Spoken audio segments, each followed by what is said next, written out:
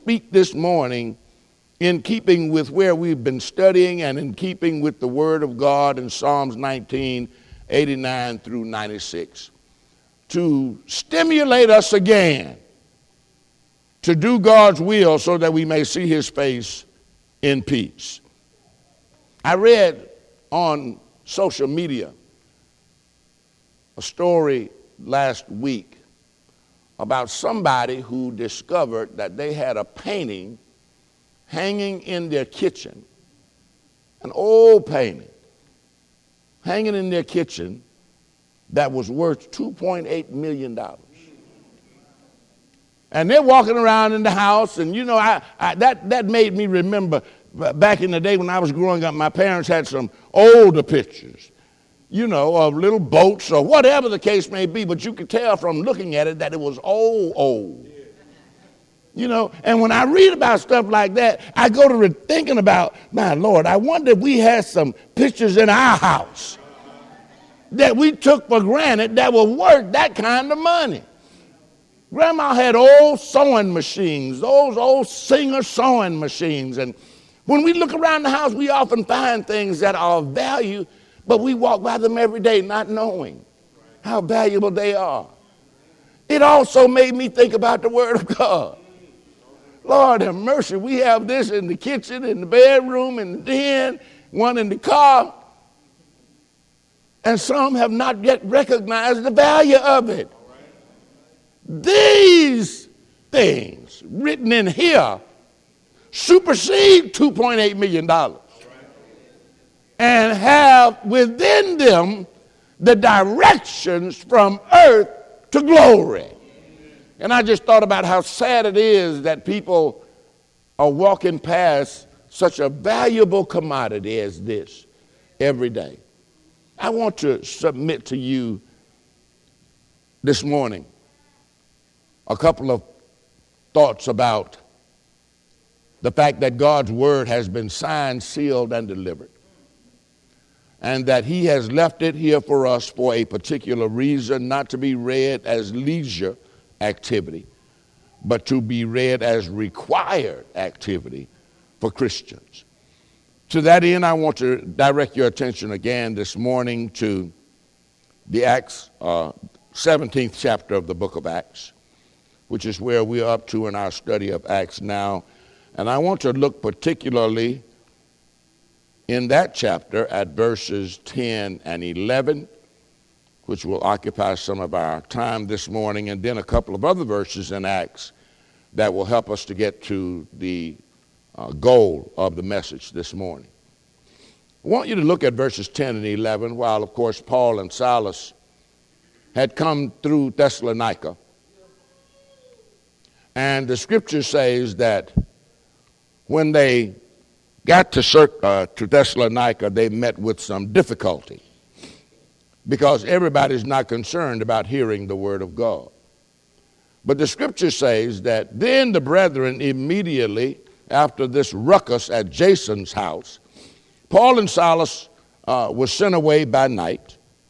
And when they arrived, they went into the synagogue of the Jews. And of course, now they have left Thessalonica and gone to Berea. And it says regarding those at Berea that they were more fair-minded. The King James says noble-minded. They were more noble. The New King James says they were more fair-minded than those in Thessalonica, in that they received the word with all readiness and searched the scriptures daily to find out whether these things were so. Now, these two passages, these two scriptures, really describe for us two groups that were existing at that time that Paul and Silas had to deal with. It identifies those who hear the word of God, get angry about it, and then cause trouble. And the other indicates a group who hear the word of God and study the scriptures to confirm that what was said was the truth. Of course, we know that the latter group were the Bereans and the former group were the Thessalonians. I think that when we put that together with some other passages in Acts, we'll have the substance of our lesson for today. Turn with me while we're there in Acts to chapter 14. And let's look particularly at verses 21 and 22. Acts chapter 14, verses 21 and 22. We find Paul and Barnabas, who were around the areas of Lystra and Iconium and Derbe, and they were preaching the word of God. And the scripture says in verse 21, and when they had preached the gospel to that city and made many disciples, they returned to Lystra, Iconium, and Antioch, strengthening the souls of the disciples, exhorting them to continue in the faith, and saying, we must through many tribulations enter the kingdom of God. I want to continue by asking you to follow me to the 15th chapter, and let's look particularly at verses 36 and 41. 36 and 41 of Acts chapter 15.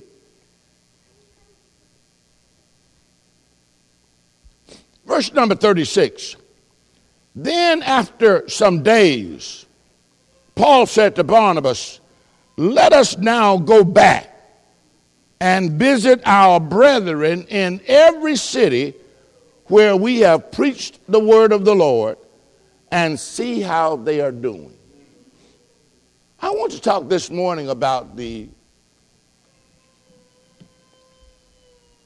infallibility of the word of God and how it is used not only to plant but to water. One of the most important and for me one of the most encouraging events at the end of the missionary journeys that Paul and Barnabas and Paul and Silas were involved in, they went back to the established congregations in each city they had visited, because even though there were problems, there were some folk there who believed. In every city, some cities more than others believed, but there was always some level of belief from some of the folk in the city. And as a result of that, a congregation of the Lord's people was started. As a result of the preaching of Paul and Barnabas and Paul and Silas, they may have left small churches in some places and large churches in others, but it seems that from the study of the record that when the church of our Lord had its initial beginning, there was one church in each city. And they worshiped together in that city. We've changed from that now, and now we may have upwards of 20 congregations in one city. You can understand from a logistical standpoint how the earlier church may have been more successful simply because they were all meeting together in one place, rather than being scattered all over the city with a handful here and a handful there, when we probably would be better off pooling our resources and being a one vibrant city church of our Lord and Savior Jesus Christ. Now that's where it started out. It has come a long way since then. But it's amazing to me, and it's important to me, and it ought to be encouraging to us that one of the things that the disciples were concerned about was not simply the planting of churches, but the watering of churches. Now, Paul said some water, some plant, some water, and some, but God gives the increase. But Paul and Silas and Paul and Barnabas were men who planted and watered. Everybody doesn't do that. But those who do have the possibility and the talents of doing that, God set them on their way and they followed it. So they went back to these congregations and strengthened them and went back to check on them to see how they were doing. Now, when he could no longer visit them, he wrote them letters. And we have those letters today. So the watering that he did with them is still available for us today. And it's imperative that we don't have an evangelist who comes back periodically to check on us, but we're here to check on each other and to strengthen one another. That is our example. Sometimes Paul wrote congratulating the church, as he did with Thessalonica. In 1 Thessalonians chapter 5, verse 11, Paul wrote them back saying, keep on encouraging one another, even as you're doing. You're doing something good in encouraging each other and building each other up. Keep on doing that. But all of his letters weren't congratulatory. Sometimes his letters rebuked, as in 1 Corinthians chapter 5, verses 1 through 5, where he reminded the Christians at Corinth that they had gone into a level of sin that was not even named among the heathen. Paul says, in that a man has his father's wife, not his mother, but the stepmother. A man has his father's wife, and y'all ought to be ashamed, because that's not even being done among people you call heathen. And then he went on to say to them, as he rebuked them, and those of you around him are puffed up. You're not angry that this is going on. You don't have any concern that this is going on, but rather you puffed up. You bragging that the situation exists. Paul said, I'll tell you what you need to do. You need to give him over to Satan so that his soul can be saved in the end. That was his way of saying, you need to do something about this situation. Don't just let it build and build and build in the church. And oftentimes we see things building, and nobody has the courage to address what they know is not good. But rather we walk around, sometimes our heads are in the air and we don't even know what's going on. The only way you can walk around and not know what's going on is you don't want to know. Because there is an elephant in the room. And that elephant is many times the lack of encouragement, the lack of us. We still waiting for somebody to come and remind us of what we've been taught. But that person is already here in the person of myself and every member of this congregation. Do you know that you have the responsibility to not live to yourself?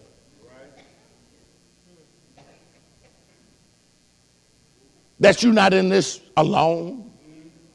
That you have the responsibility to encourage somebody just as you want to be encouraged? Now, I know there are those of us here with a phony sense of all rightness who think they don't need any encouragement. I want to see that person. If you think you can do all things by yourself, who are you? The Lord put us here for each other. And that's what Paul is teaching in his effort to go back, not forgetting those churches. He's not just satisfied with the fact that he planted a church. Paul said, I'm going to do what's even more important. I'm going to go back and check on them and see how they're doing. Is it all right for us to check on each other and see how we're doing? Is it all right for us to encourage one another to be better today than we were yesterday? Or is it simply our right to work out our own salvation with fear and trembling, not being concerned about your fellow man, especially those who are in the body of Christ? Sometimes Paul wrote them and he rebuked them. Sometimes he encouraged them. Sometimes it was simply a matter of encouragement. 2 Corinthians chapter 8, verses 1 through 5, Paul encourages the churches who were giving to the saints of Jerusalem, those who were poor, those who were being scattered because they were being persecuted. The other churches chimed in and helped them. And Paul says concerning the Macedonians, he says in chapter 8, he says, brothers, I'm writing you about the Macedonians who are a different breed of people. Because even in their extreme poverty, they found a way to be liberal because of the grace of God. Sometimes we get on our soapboxes and we talk about woe is me and what we don't have and what I wish I had. But for every story like that, there is somebody who will take your hand in a minute. No matter how bad it seems, there's somebody who will take your hand and play it. So what does that say for us? That things could always be worse than they are. He said the key to these Macedonians giving so liberally was that they first gave themselves. Paul said, in essence, they surprised us. They didn't just give what they had in their pockets. They first gave themselves. I'm not only willing to give my money, I'm willing to give me to the effort. And Paul says they implored us. They begged us to come and get the offering that they had taken up. Paul says, I commend them to you. My prayer is that you will act the same way they did.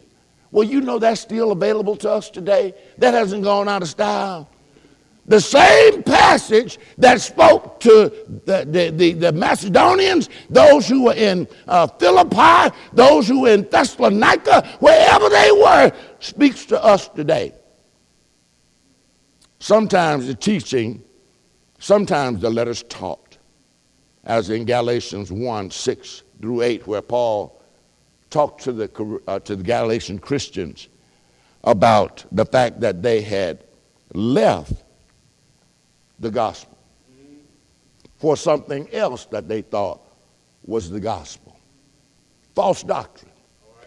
And he said in verse 6, I marvel. I'm surprised that you're so soon removed. Remember, some of these churches were 6 months old. Some were less than a year old. And he said to them after he left, when he went back, he said, I marvel that you're so soon removed. I was just there with you. And as soon as I walked out the door, some of you are already entertaining what you think is a new gospel. He says, which is no new gospel at all. But there are some out there who will trouble you and would pervert the word of God. And he said, anybody, whether a man you know or an angel from heaven that you don't know, if they come to you preaching something different than what's in this book, you let him be accursed. Anything that you're taught that is not based in Scripture, let him be accursed. No good for us. I want to ask you this morning, how often when you have difficulties or when you need encouragement, do you turn to this? Sometimes we turn to our own thinking. When those in Thessalonica heard the word, the Bible doesn't say anything about them considering Scripture. You know what they did when they heard it? They said, now, let's see how that sounds to us. No, that doesn't sound right. Based on no Scripture. That's why Paul says those in Berea were more noble, because once he had preached to them, they got in the book every day. They only had the old law. But they compared what Paul was saying to the old law to make sure that what he was saying was correct. Now people sit up and they let us preach, and nobody cares to say too much. Sometimes when we have questions, we leave with those questions. Don't ask anybody anything. Don't come to me and say, Brother Anthony, you said this or you said that, and I don't understand that. Will you help me out with that? We just go home and talk about it. Did you hear what he said? He gave the wrong passage this morning. Well, why don't you say something? Or are you just content being critical? Paul says, I went back to check on the churches to see how they were doing. I told you once before, if it were possible, I believe that some people would add an 11th commandment to the 10 God has left us. And it would sound something like this. Thou shalt feel free to alter and or change or ignore any word or sentence or passage or concept in the foregoing commandments when they don't agree with your agenda. That's the 11th commandment for some folk. I know what the book says, but I got an 11th commandment which gives me a right to add an addendum to each commandment God has given us. Obviously, this is not a godly commandment. This is a commandment devised by men. But I advise you today to avoid it, to avoid false doctrine like the plague, because it is quite prevalent among people today and is easily contracted. Don't believe what people say. Don't believe just what comes out of folks' mouth. Make folk prove stuff to you. Prove all things and hold fast to that which is good. But you can't hold anybody to proving anything if you're not familiar with this book. No amount of teaching alone is going to do it. You got to get in here for yourself. And so Paul took this message and this infallible word of God, and he took it to those who were in need. Now, I want to remind you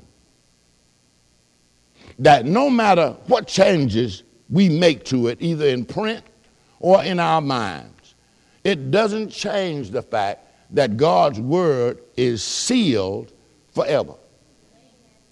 It's like the trial of somebody who is a juvenile offender. Their trial record is sealed. The word of God has been sealed. And once it is sealed, it cannot be reopened. It's been sealed. Now, not only has it been sealed, God's word has been written, signed by God. According to 2 Peter, the Bible says in chapter 1, verse 21, that the word of God is of no private interpretation, but that holy men of God read and wrote what they were given by the inspiration of God. So the word has been signed by God. It's been sealed by the Holy Spirit. Ephesians chapter 1, verses 13 and 14, and the 4th chapter, verse 30, talk about the Spirit being the guarantee. It's the seal that we indeed are the children of God. And then it's been delivered, Paul says in Romans 6:17, to the saints. The same gospel they received back then has been delivered to the saints even today. And we are the proud owners, each of us, of the final transcript of the Word of God. You know how powerful and important this is. Everything we deal with, we ought to be getting our answers from this. Every Christian, no matter what you're dealing with, if you're looking for a job, you ought to be relying on God. If you're looking to finish school, you ought to be relying on God. If you're looking to raise a family, if you're looking for a husband or a wife, you ought to be relying on God. And that's what Paul went back and taught these folk as he watered the church. And then we find specific scriptures that are designed for specific individuals or groups of individuals. Consider this.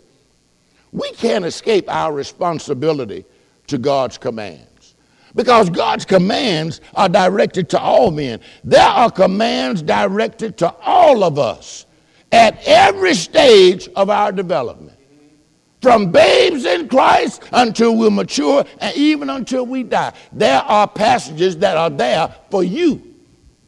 Let me just run through a few of them this morning. In Romans chapter 1, for instance, verses 16 through 20, and Romans chapter 2, verse 14. Those passages are directed to those who should know God and those who have become a law unto themselves because they have not the law, but do by nature the things contained in the law. There's some things that we do that are just natural to us. We don't even realize that they're contained in the law. And when that's the case, we've really become a law unto ourselves. Because the Bible says to us, whatsoever is not of faith is sin. And then you have those passages, like 1 Corinthians chapter 2, verses 1 through 3. We have those passages that are directed to those who are babes, who should have grown up, but because they had not, they were causing divisions in the church and choosing one preacher over another. And then we have passages like 1 Peter chapter 2, verse number 2, which is directed to the newborn babes in the church, who are commanded to desire the sincere milk of the word, that they may grow thereby. There are passages like Romans 15, verse 1, and Galatians chapter 6, verse 1, which are directed to the mature in the church. And listen to what the scriptures direct them to do. The stronger members of the body. We then that are strong ought to bear the infirmities of the weak. It didn't say criticize them. It didn't say put your foot on their neck while they weep.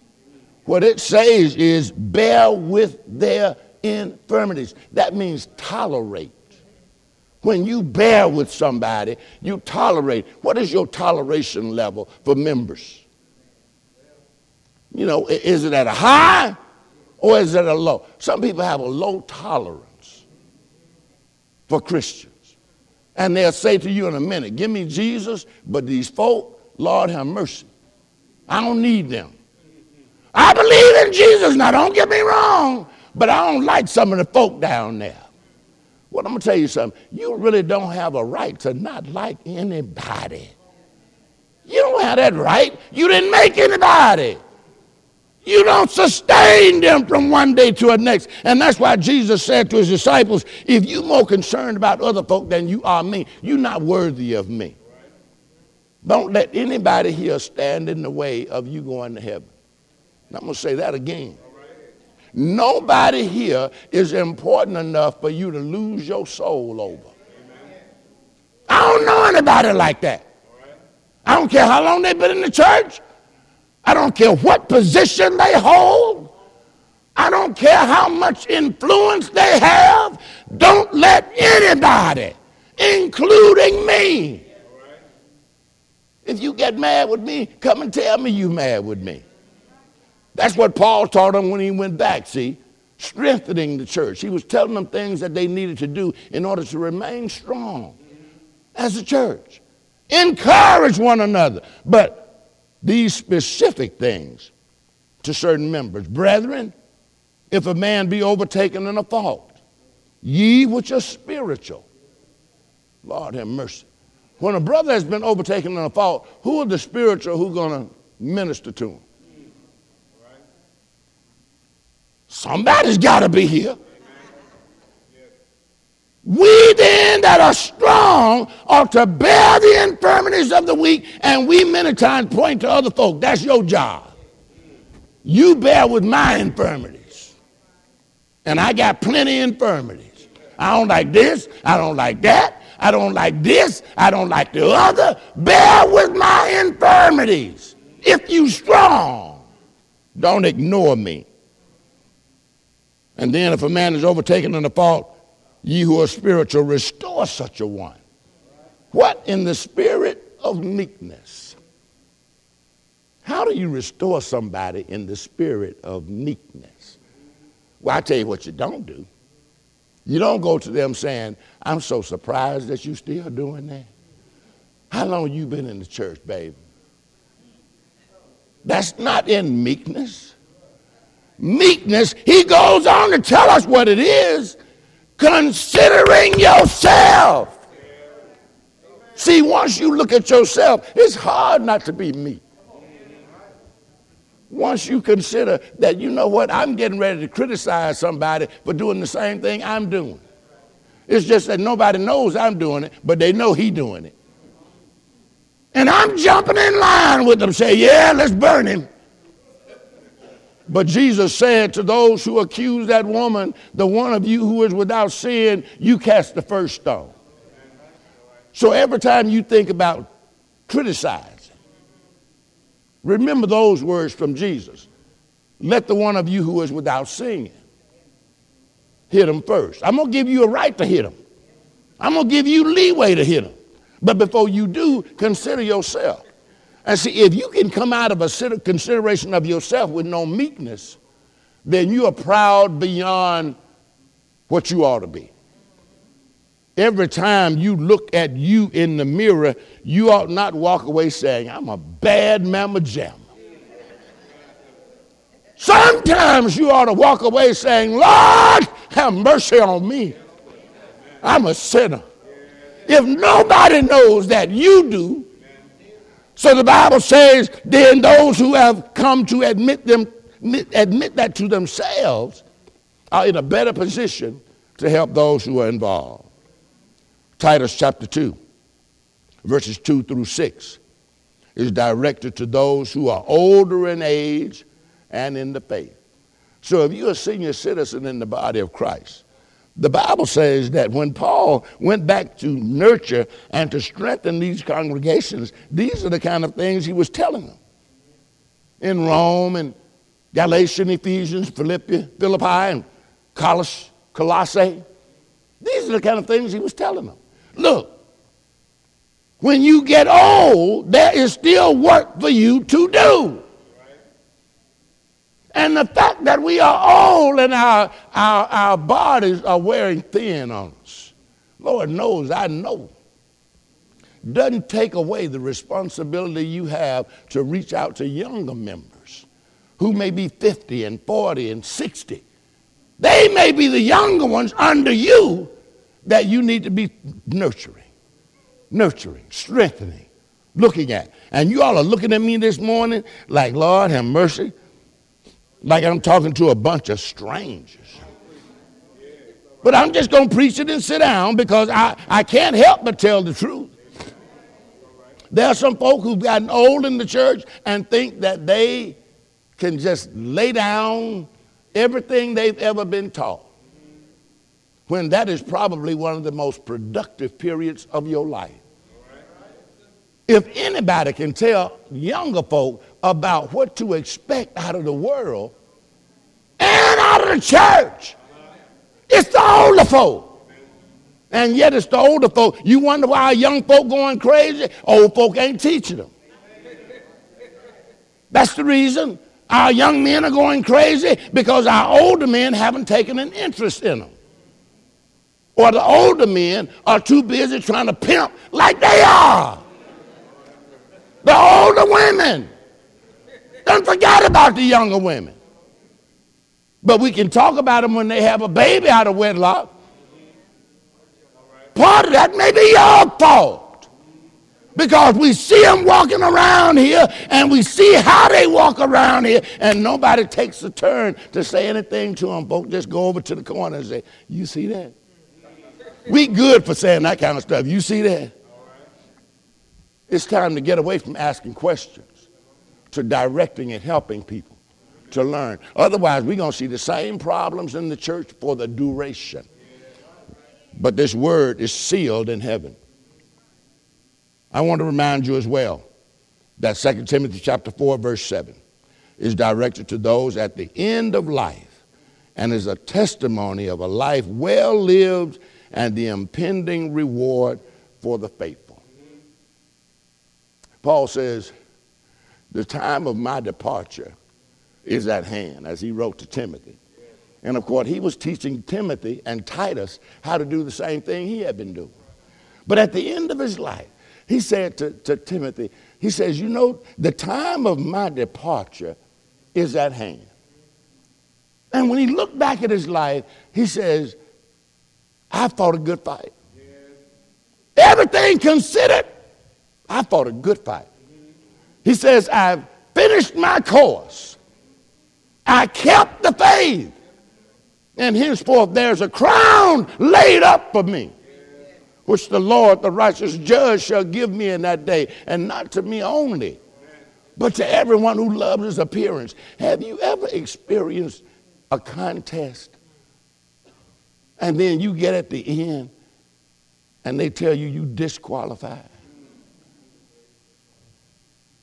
You're in a meet, and you're in a track race, and somewhere along the line, you got out of your lane into somebody else's lane, and you go on to win the race, and they meet you there and say, you've been disqualified.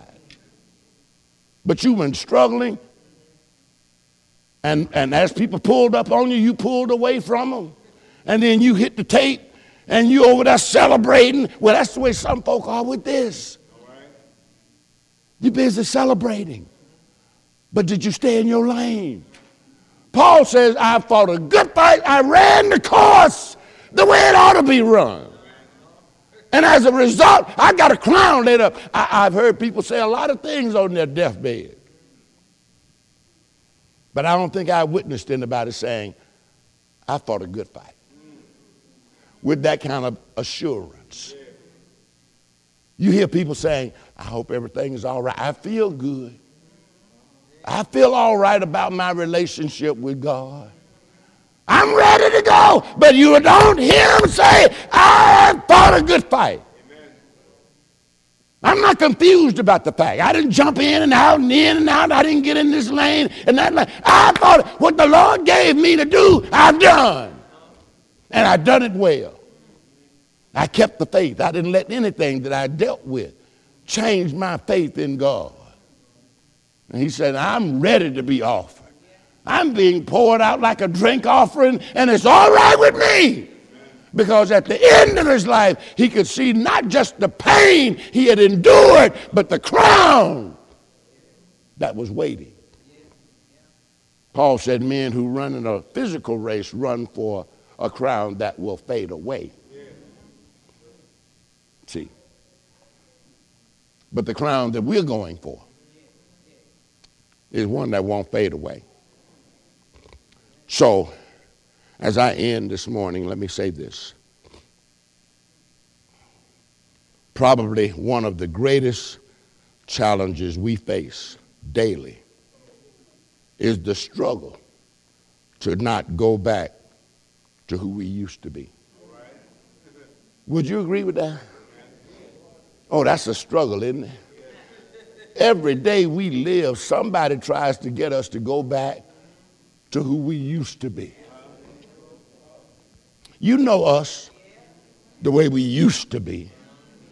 Well, the devil is trying to get us to go back to that. So, look, I'm not suggesting to you that we forget who we were. I don't think the Bible requires that of us. It requires that we remember that we are sinners. Romans chapter 5, verse 8. The Lord died for us even while we were sinners, gave himself for us. 1 Corinthians 6:11, Paul says, and such were some of you, as he talked about the sins that are listed in verse number 10. And what we want to take away from this is that we don't need to close the door on who we used to be. Leave it cracked so every now and then we can look back in there and remind ourselves how far we have been brought from who we used to be. Because we used to be real ugly. But it doesn't make sense to be following the Lord and still be as ugly as we've always been. So the daily challenge is for us to keep the door of the past cracked just a little bit, so you can be reminded ever so often how far God has brought you. This doesn't suggest that we stay stuck on the past or that we try to live in the past, but that we remain aware of how bad off we were and how much God has delivered us, to what degree he has delivered us. Now, I'm crazy enough to believe that if God could forgive Paul, 1 Corinthians 15:9, Paul identifies himself as the chief of sinners because he says, I persecuted the church. I'm the chief of sinners. I've sinned more than anybody. I've sinned worse than anybody. But if God will extend his grace to somebody like Saul of Tarsus, Don't you know he'll extend it to us today? And make out of us something that we could never imagine we'd be doing. What we need to do is leave the door cracked so that we can see how far the Lord has brought us. Somebody has said if we forget the past, we're doomed to repeat it. If we forget who we are, we're doomed to become that person all over again. So I leave with you this thought this morning. Work out your own salvation, but be concerned about your brothers and sisters, because that's a part of going to heaven. If you're here today, I want to remind you that God is not a respecter of persons. Therefore, he requires all men everywhere to repent. And he says if we'll do that and be baptized based on our faith, we'll be on the road to salvation. If you don't want to be on that road, something's wrong with you. If you don't want to go to heaven, if you don't want to be saved, something is wrong. I know the God that we serve gives us an option, but you got to be out of your mind.